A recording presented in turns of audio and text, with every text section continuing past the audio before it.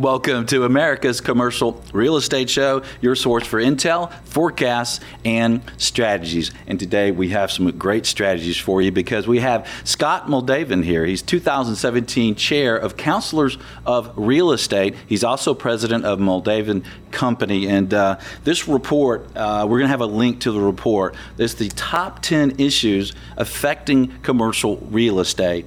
And what a good time for us to talk about this, because I think everybody's concerned about where we are in the cycle and about interest rates and about our new president and all the things coming in. But tell us about this report, Scott, and why you guys do it and why should we care?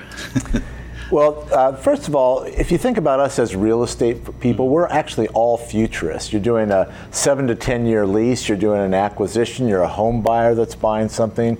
You essentially need to be a futurist. But what's different from us, from somebody on a think tank, is we're pragmatic futurists. We got to make a call today based on stuff happening 10 years in the future. So I will guarantee you, in listening to our discussion today, that there are things that are going to be really important and impact the kinds of decisions that you're making as a real estate person. Yeah, that's a good point, because we're writing the checks, right? And we have to predict the future. So, number one, political polarization and global uncertainty. What are the implications? Well, first of all, what it is, as we all know, there's uncertainty around the world with Brexit and nationalization in Europe, and actually a better chance for shooting wars in Asia and maybe in Iran. Just a lot of uncertainty, and the political polarization, both here at home, but both between the parties, the Democrats and the Republicans, and within the parties, has been a big issue. It's kind of the elephant, we call it the elephants in the room. They sort of infect all of our top 10 issues. Some of the big implications are uncertainty. In particular, deals with delaying decisions. You either delay or defer decisions. And as real estate people, we like risk. I can price risk, I can mitigate risk. In fact, and I know risk better than the next guy. That's why transactions happen. You think you understand it better.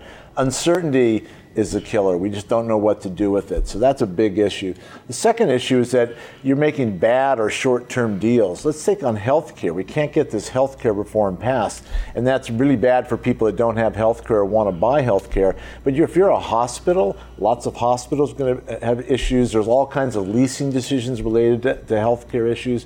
So that's a big issue. Infrastructure investment, not getting that done, that's hugely important, and all kinds of decisions related to budgets. And there's an example of that is in the Carolinas, one of the health systems there. They were just announced a 23% premium for their increase on their health insurance premium, and they said it would have been 9% if they would have had more confidence in the decisions about healthcare and so forth. So there's all kinds of ramifications that affect, retail, hospitality properties related to the tourism, global trade, the cross-border trade. Think about global supply chains. You're a Mercedes-Benz or a Ford manufacturer here in the U.S. You're getting parts from all over the world. That kind of uncertainty is just really damaging for businesses and real estate in particular. Yeah, and even down to the individual investors. Maybe we don't know what's going to happen with the 1031 exchange, right? And the tax situations moving forward. Oh, yeah. It's very, very challenging. So, Well, let's look at number two, the technology boom. There's certainly been a lot of technology out there for right, and it's kind of a funny title, the technology boom. Is that really that could be a top 10 issue every year, and maybe it is. But what's really particularly unique about technology this year, it's really an applications boom. We've had technology in real estate for numbers of years, but we're finally to the point where some of them have shaken out. But the MIT Innovation Lab recently identified 1,600 real estate applications in the world, and venture capital investment went from about $300 million in 2011 to over nearly $3 billion in 2016. So wow. You see this huge increase in applications affecting every aspect of the real estate business: acquisitions, leasing, management. Nothing's going to stay the same. The other key one in technology is robotics. McKinsey put out a report early in 2017 saying that in the U.S., 51% of all jobs could be automated based on current technology. And that's, 60% of companies could have 30% of the jobs automated out. That has huge implications for knowing which tenants are going to survive and prosper in the future. And so what's even more scary, I'll tell just a quick story about the pallets in an industrial. It takes a human being about 6 seconds to take a tightly packed pallet and make it so you could use it. They had a robot do it. This robot took about 15 seconds the first time that it did it.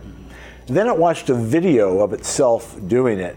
And within a few hours, it was doing them 1 per second. 6 times faster than a human, which gets to the other key point in robotics. We're not just talking about robots or automation. We're talking about artificial intelligence and a human or type learning for machines, which is going to increase, and that's really what the McKinsey report was about, the numbers of occupation software engineers. Leverton is a company that does lease abstracting, all kinds of stuff in technology. So I'll stop there, but autonomous cars are interesting. Internet of Things that is changing, data access in buildings. So keeping an eye on technology is pretty darn important. Yeah, and you mentioned driverless cars, and that is real interesting to me because as we try to make real estate decisions as developers, lenders, and investors, parking has always been a big deal. And so what's in our future there? Yeah, so interestingly, I just did at a conference, I did an interview, so sort of like we're doing here with John Kilroy, who is the head of Kilroy Realty. They do a lot of development in San Francisco and LA and Seattle, and they're already having to totally factor in autonomous cars and Uber and ride-sharing in the way they design their buildings. Parking, way less or no parking. Even the cities there don't want them to put a lot of parking in. So and recently I was out in a suburban area and I saw a new apartment building going up and it looked like a hotel. It had a whole place for the drop-offs, the Amazon drop-offs, the Uber car drop-offs, and so people are already planning for autonomous vehicles. Even more happening even quicker is autonomous trucks. Mm-hmm. The cost to put the autonomous technology in a truck is only 4 to 8% of the cost of a truck. It's 10 to 30% of the cost for a car.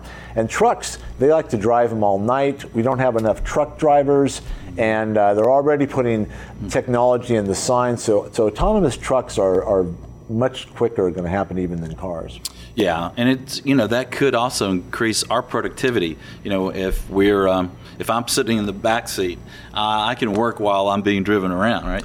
Yeah, there's some really, particularly with autonomous cars, there's some interesting implications relative to how it changes the dynamic of the suburbs, because transportation access has become one of the most important investment criteria, particularly for institutional investors.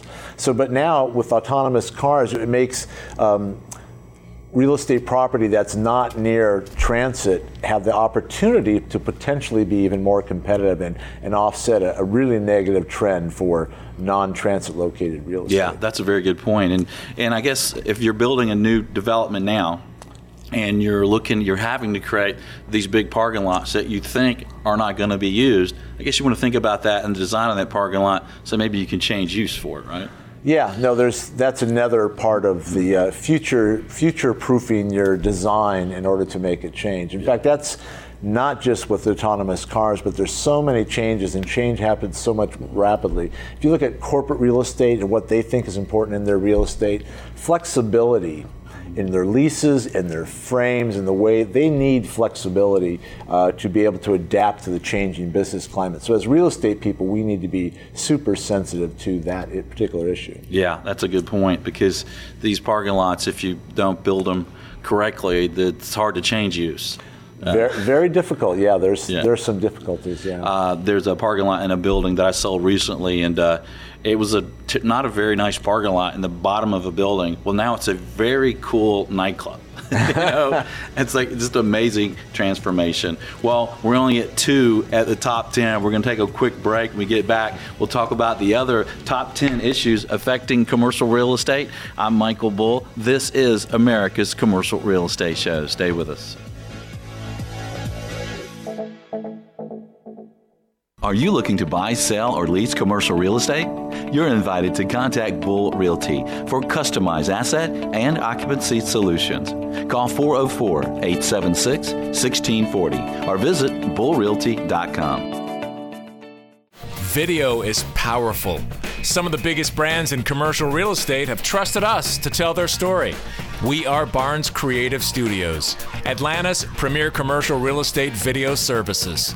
BarnesCreativeStudios.com. Xceligent, the resource professionals like CCIMs, CBRE, JLL, Colliers, and Bull Realty use for market intelligence. Commercial Search is the site to market and find available properties to buy, sell, or lease all over the country. Visit CommercialSearch.com.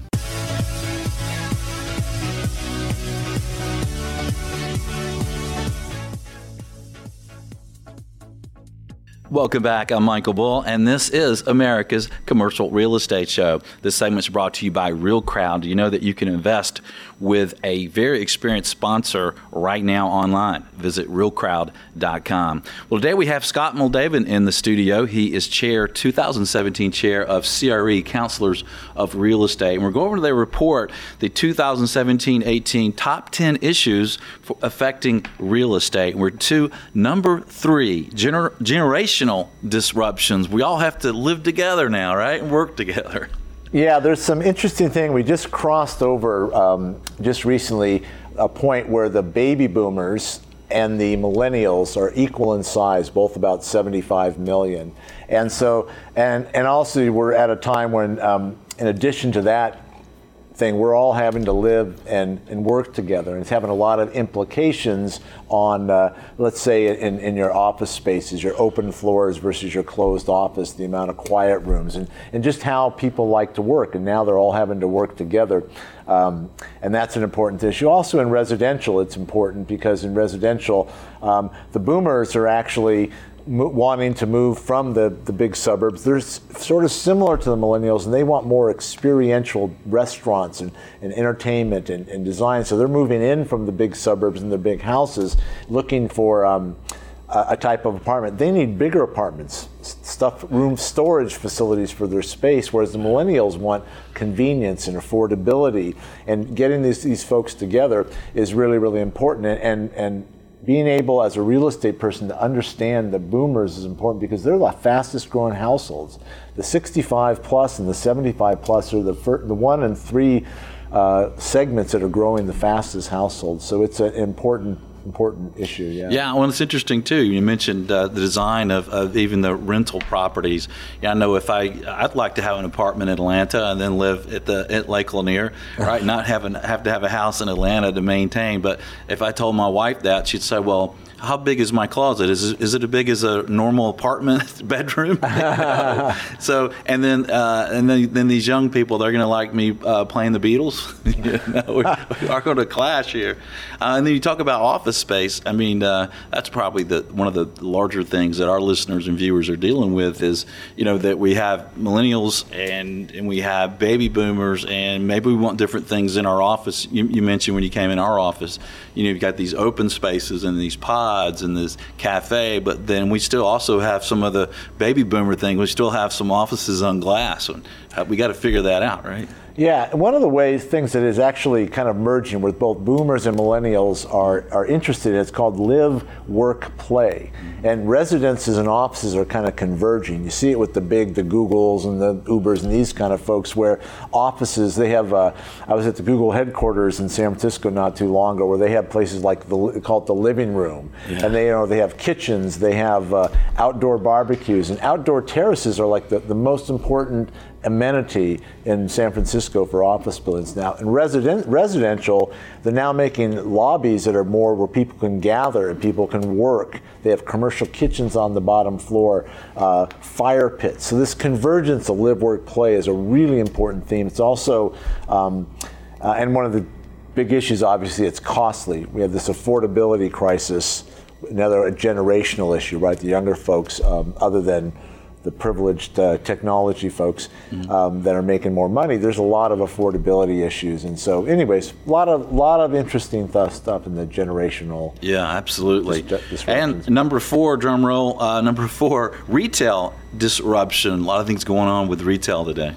Yeah, so retail is not dying. Retail is under transformation, and this is, again, well, what's the issue here? The most important issue is that we have too much retail.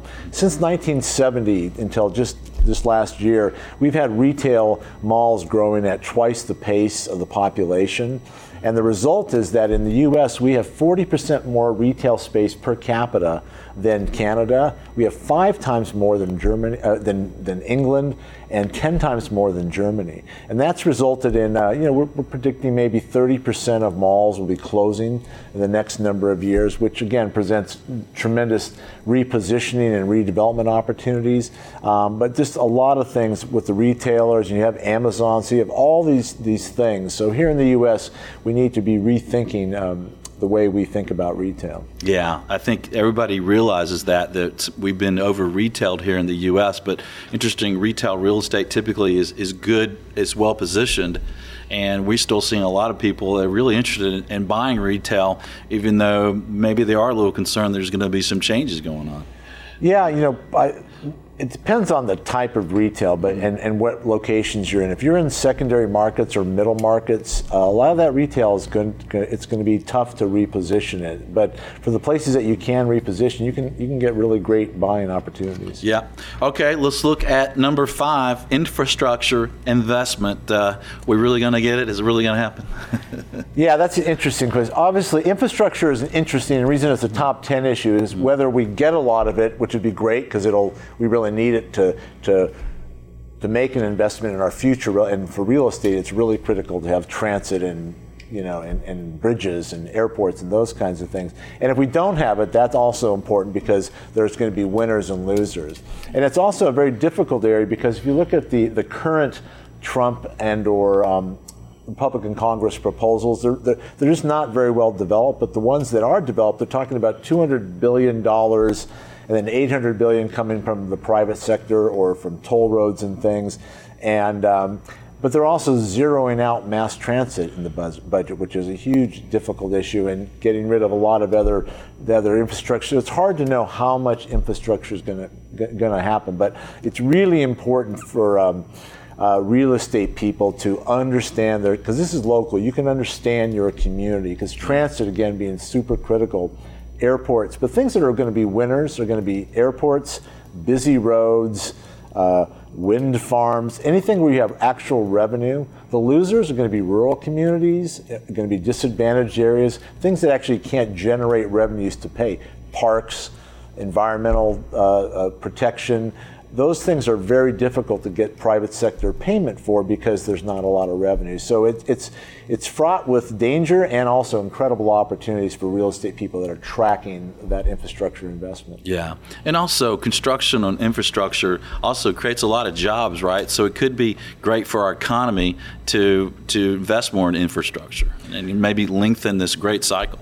Yeah, no, that's an important issue, and it's actually a challenging issue when you actually analyze infrastructure. From an investment side, you can see, well, if I don't build roads and bridges and airports, then how can I ever have a prosperous economy? But when we're at relatively near full employment, and we actually have a huge construction worker shortfall already in the country. So in that situation, if we actually did do $1 trillion of government stimulus in infrastructure, the question about how many jobs it will create, what happens when our economy is in recession again and we need to do something? The same goes for tax reform. If we do tax cuts and infrastructure spending when we have 4% unemployment, that's some of what the political polarization is about, is trying to get underneath the hood of all those issues. We counsel on the counselors to look at it analytically, and we think you can get to some good answers. Yeah, well, it is interesting. You think about the amount of jobs it would create. Yeah, and where are these people? Well, we're talking about the 2017 and 18 top 10 issues affecting real estate from CRE counselors. Stay with us. We'll take a short break. We'll get back and hear about the rest. Stay with us.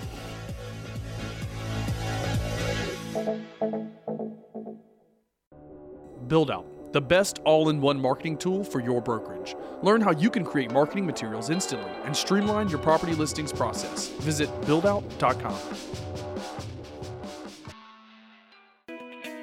Hi, this is Michael Ball. Check out Plum Lending, the $1 to $25 million commercial real estate specialist. Plum offers you speed, certainty, and preferential terms because it's all driven by technology. Visit getyourplumloan.com. That's getyourplumloan.com. Check out Valuate, a real estate analysis program that can be easily shared with colleagues online to do what-if analysis. Visit getvaluate.com. That's getvaluate.com.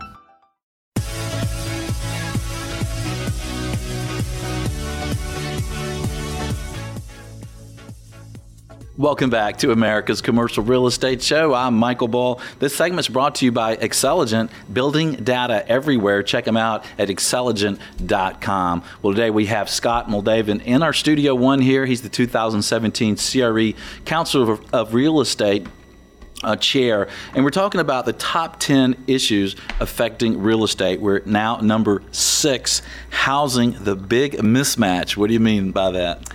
Well, what we have in housing is, if you look at all the fastest growing job centers, most of the fastest growing, or many of them, whether in New York and Boston and San Francisco and Seattle, a lot of in Denver, these places, housing is so expensive and it's so hard to build housing that we're not getting enough housing built in a lot of the areas where the jobs are being created. Atlanta is a little bit different. Atlanta and some other areas in the South still have some affordable housing, but in many areas of the country, there's a mismatch there. We also have a mismatch in that we have a lot of the boomers wanting to sell their big homes and move in closer, move into the cities and get smaller. But they're actually, in some markets, having difficulty selling their big homes that are way far from transit, not near retail, and the kind of experiential stuff that a lot of the boomers want. And there's a variety of other mismatches, but that's some of the important ones. Yeah, and it seems interesting to me when you see the companies that have bought all these residential homes over the last several years since the downturn, and how they're doing with these things. Yeah, that is interesting. They're actually doing. Some of them had issues, but I mean, think about it. We had an economy in 2007, 2008 looked like we're heading for the Depression or worse, and so you're picking up homes at not a lot. And we have had strong, consistent, if not strong growth since then. So I think most of them are doing relatively well. I think there's 4 or 5 metropolitan areas that aren't quite up to where they were prior to that, but they should probably do okay. Yeah, and what's changed in the psyche of Americans today? I mean, do we still want to own a home? It seems like you don't feel sorry for someone now when they say they rent an apartment. You almost feel envious. It's like, oh, you don't have to cut the grass tomorrow.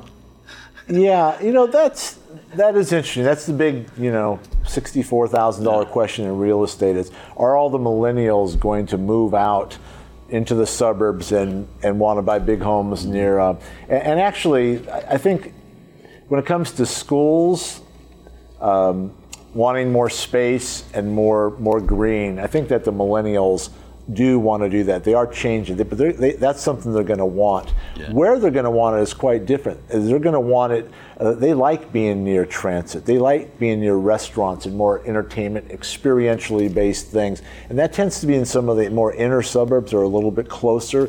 And so that's where some of this mismatch is. It's the far suburbs versus sort of the inner suburbs. And suburbs are fighting back and trying to make themselves more exciting. So I think people, especially young people, still want homes, and they're really hampered by loss of income, which is actually our next top 10 issue. Yeah, so let's talk about number 7, lost decades of the middle class. Yeah, this is almost a perennial issue. This is a little bit like when Ford first put out his Model T, he wanted to put it at a price that and pay his workers enough that they could actually buy the cars, and thus that really started the consumer-driven thing that is America. So the middle class in America have had a really tough time. In the last 20 years, the incomes of the middle class have stayed almost the same. Since 2000, we've lost about 5% of our incomes, but 28% of our wealth. And you tack on to that, particularly for the newer folks, student debt, which is a big issue, and the lack of retirement. We've had a change in the way retirement's done. So there's just a real lack of income and ability, particularly for young people. They're getting delayed. If you delay a young person getting home until they're 30 when they used to get it when they're 22, that means the cycle where they then will move up later. There's kind of just been a little bit of a delay. So it's a big issue for the middle class. And when you put in automation and robotics and some of the other top 10 issues we talked about earlier, there's a real question about the driving of demand. Yeah, and also retail, right? If the middle class doesn't have the money to spend in these stores. Yeah, absolutely. Retail is a big issue. And if you look at the kinds of retail, we talked earlier, again, one of our earlier issues on retail, the malls, the types of malls that are closing, the retail ones that are closing, they're in middle market areas. They're the ones that they're not able to support. Yeah. Okay, let's look at number 8, real estate's emerging role in healthcare. Right, this is an area that's of real interest to me. First of all, to understand healthcare and real estate, 17% of our GDP in the U.S. is invested in healthcare. So that affects tons of real estate, leasing decisions, all kinds of things going on. One of the things in particular that's important is that our costs are actually twice as high as the average for all the rest of the developing world. And our health outcomes are 50 out of 55 on Bloomberg's health outcomes ranking list. And the point about this is we have these cost issues and pressures. And in order to deal with that, we now have all this new technology, mobile and technology. We're taking surgery clinics and putting them out in retail malls and urgent care, trying to reduce the cost of costly hospital stays. So all kinds of stuff happening in healthcare real estate. The other really key issue is that we now recognize that buildings themselves can be huge contributors to health. And things like the Well Building Standard, a new standard that actually allows you to measure and verify the health in a building. It just exploded in the occupant market. So lots of stuff happening in healthcare. Yeah, we're going to do a show about that. I think that's fascinating when you think about wellness and you think about the built environment that we're all in most of our waking hours. So we'll stay tuned for that one. Number 9, immigration. So immigration, I wanted to get, as a top 10 issue, I wanted to get past the polarizing because people have different perspectives on this and just talk about what it could mean for real estate. Because immigrants are a huge part of our workforce, right? Even illegal immigrants, there's 11 million of them. And so construction industry, agriculture, there's a lot of different industries that are reliant upon this. And in areas like in Texas and California, the immigrant and illegal and regular immigrant population has been really important into household formation and in the growth of in the rental market. So it's not even looking at the politics of what you think should happen. There are some real important real estate implications for us getting a comprehensive policy that deals with things in a way that, again, provides more certainty. We're in a period of uncertainty, which is bad for real estate. Yeah, and that impacts some of the other things that you talked about earlier. Jobs for one, healthcare cost for another, right? Yeah, it has implications across all those areas. Yeah, and we may need some immigration to take care of the infrastructure. Yeah, or take care of our old people. Yeah, that's true. Oh, us. Us, that's right. Easy, I'm right here. Number 10, climate change. All right, climate change, again, not a new issue, but there was a study in January of 2017 by the National Oceanic and Atmospheric Administration, NOAA, that was a very big and strong study that actually resulted in a doubling of the sea rise estimates by 2100 from 2 to 4 feet to 4 to 8 feet. And that just really caught my attention because but the more important part about it is that the information that is available on sea rise and its implications has just exploded. You have, after Katrina and Sandy, particularly in New York, every major city that's on anywhere near a coast, and many that aren't near a coast, have these climate resiliency plans. And now, as a real estate person, I can go in and, for example, I just went on a website recently, looked at Boston's climate plan. They identify every neighborhood in the city, what sea rise at different levels of probability, how it's going to affect it, what infrastructure is going to be affected. And if, as a real estate person, that's really important. You really want to get interested, look at surgingseas.com. You go onto the website, it takes about 3 minutes, put in your zip code. I did it for me, I live on an estuary, and it tells me every 5 or 10 years where the sea's going to rise, how it's going to affect infrastructure. And that infrastructure is important because even if you are up on a hill, if you live in an area where the freeways and the airports and other things are going to be heavily impacted by this, you're going to be affected. So you got to analyze that. So it is going to affect values. Yeah. I'm already thinking about moving from my house because I have much of my retirement wealth in that house, and I don't know, what are people going to be thinking about? It's sold in 10 years, and then, and the other important thing about the NOAA study is that they already predict there's a 25-fold increase in flooding probability with just a 14-inch rise in sea levels. And so that's going to be really, really important. So I just think, given the availability of information, again, this is non-political, whether you believe it or not, there's going to be information available that some people, maybe people in Marin County where I live or in Northern California are more climate believers, but it's a big issue in Miami. It's a big issue in Florida. It's going to be a big issue. Yeah, that's a very good point. And all these top 10 issues make a lot of sense. And we're going to have a link to the report at our show website at commercialrealestateshow.com. Scott, thanks for joining us here in Studio One and sharing this with us. My pleasure. It's been fun. And while you're there to look at the report, check out CRE Counselors. It's an amazing group of people that are commercial real estate counselors. Guess, what else, right? And thanks for joining us on the radio stations, on iTunes, on YouTube, however you're watching or listening. We appreciate hearing from you, connecting with you, commenting, and please do connect with us. And until next week, be sure that you always lead, learn, and laugh, and join us for America's Commercial Real Estate Show.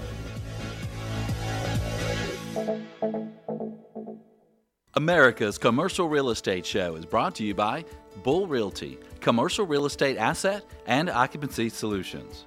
Real Crowd, crowdfunding with the professionals. Xceligent, building data everywhere. Plum Lending, online commercial real estate loans. Build Out, marketing for your brokerage. Barnes Creative Studios, commercial real estate video production. Get Valuate, online investment analysis. Learn more at the show website, creshow.com.